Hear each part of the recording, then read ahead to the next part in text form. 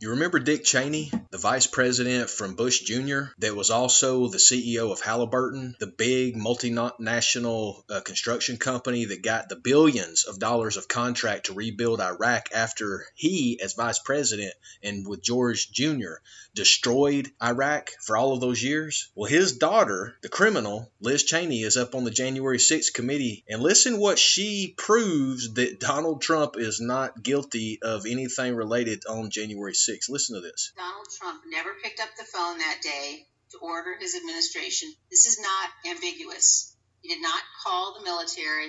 His Secretary of Defense received no order. He did not call his Attorney General. He did not talk to the Department of Homeland Security. Mike Pence did all of those things. Donald Trump did not.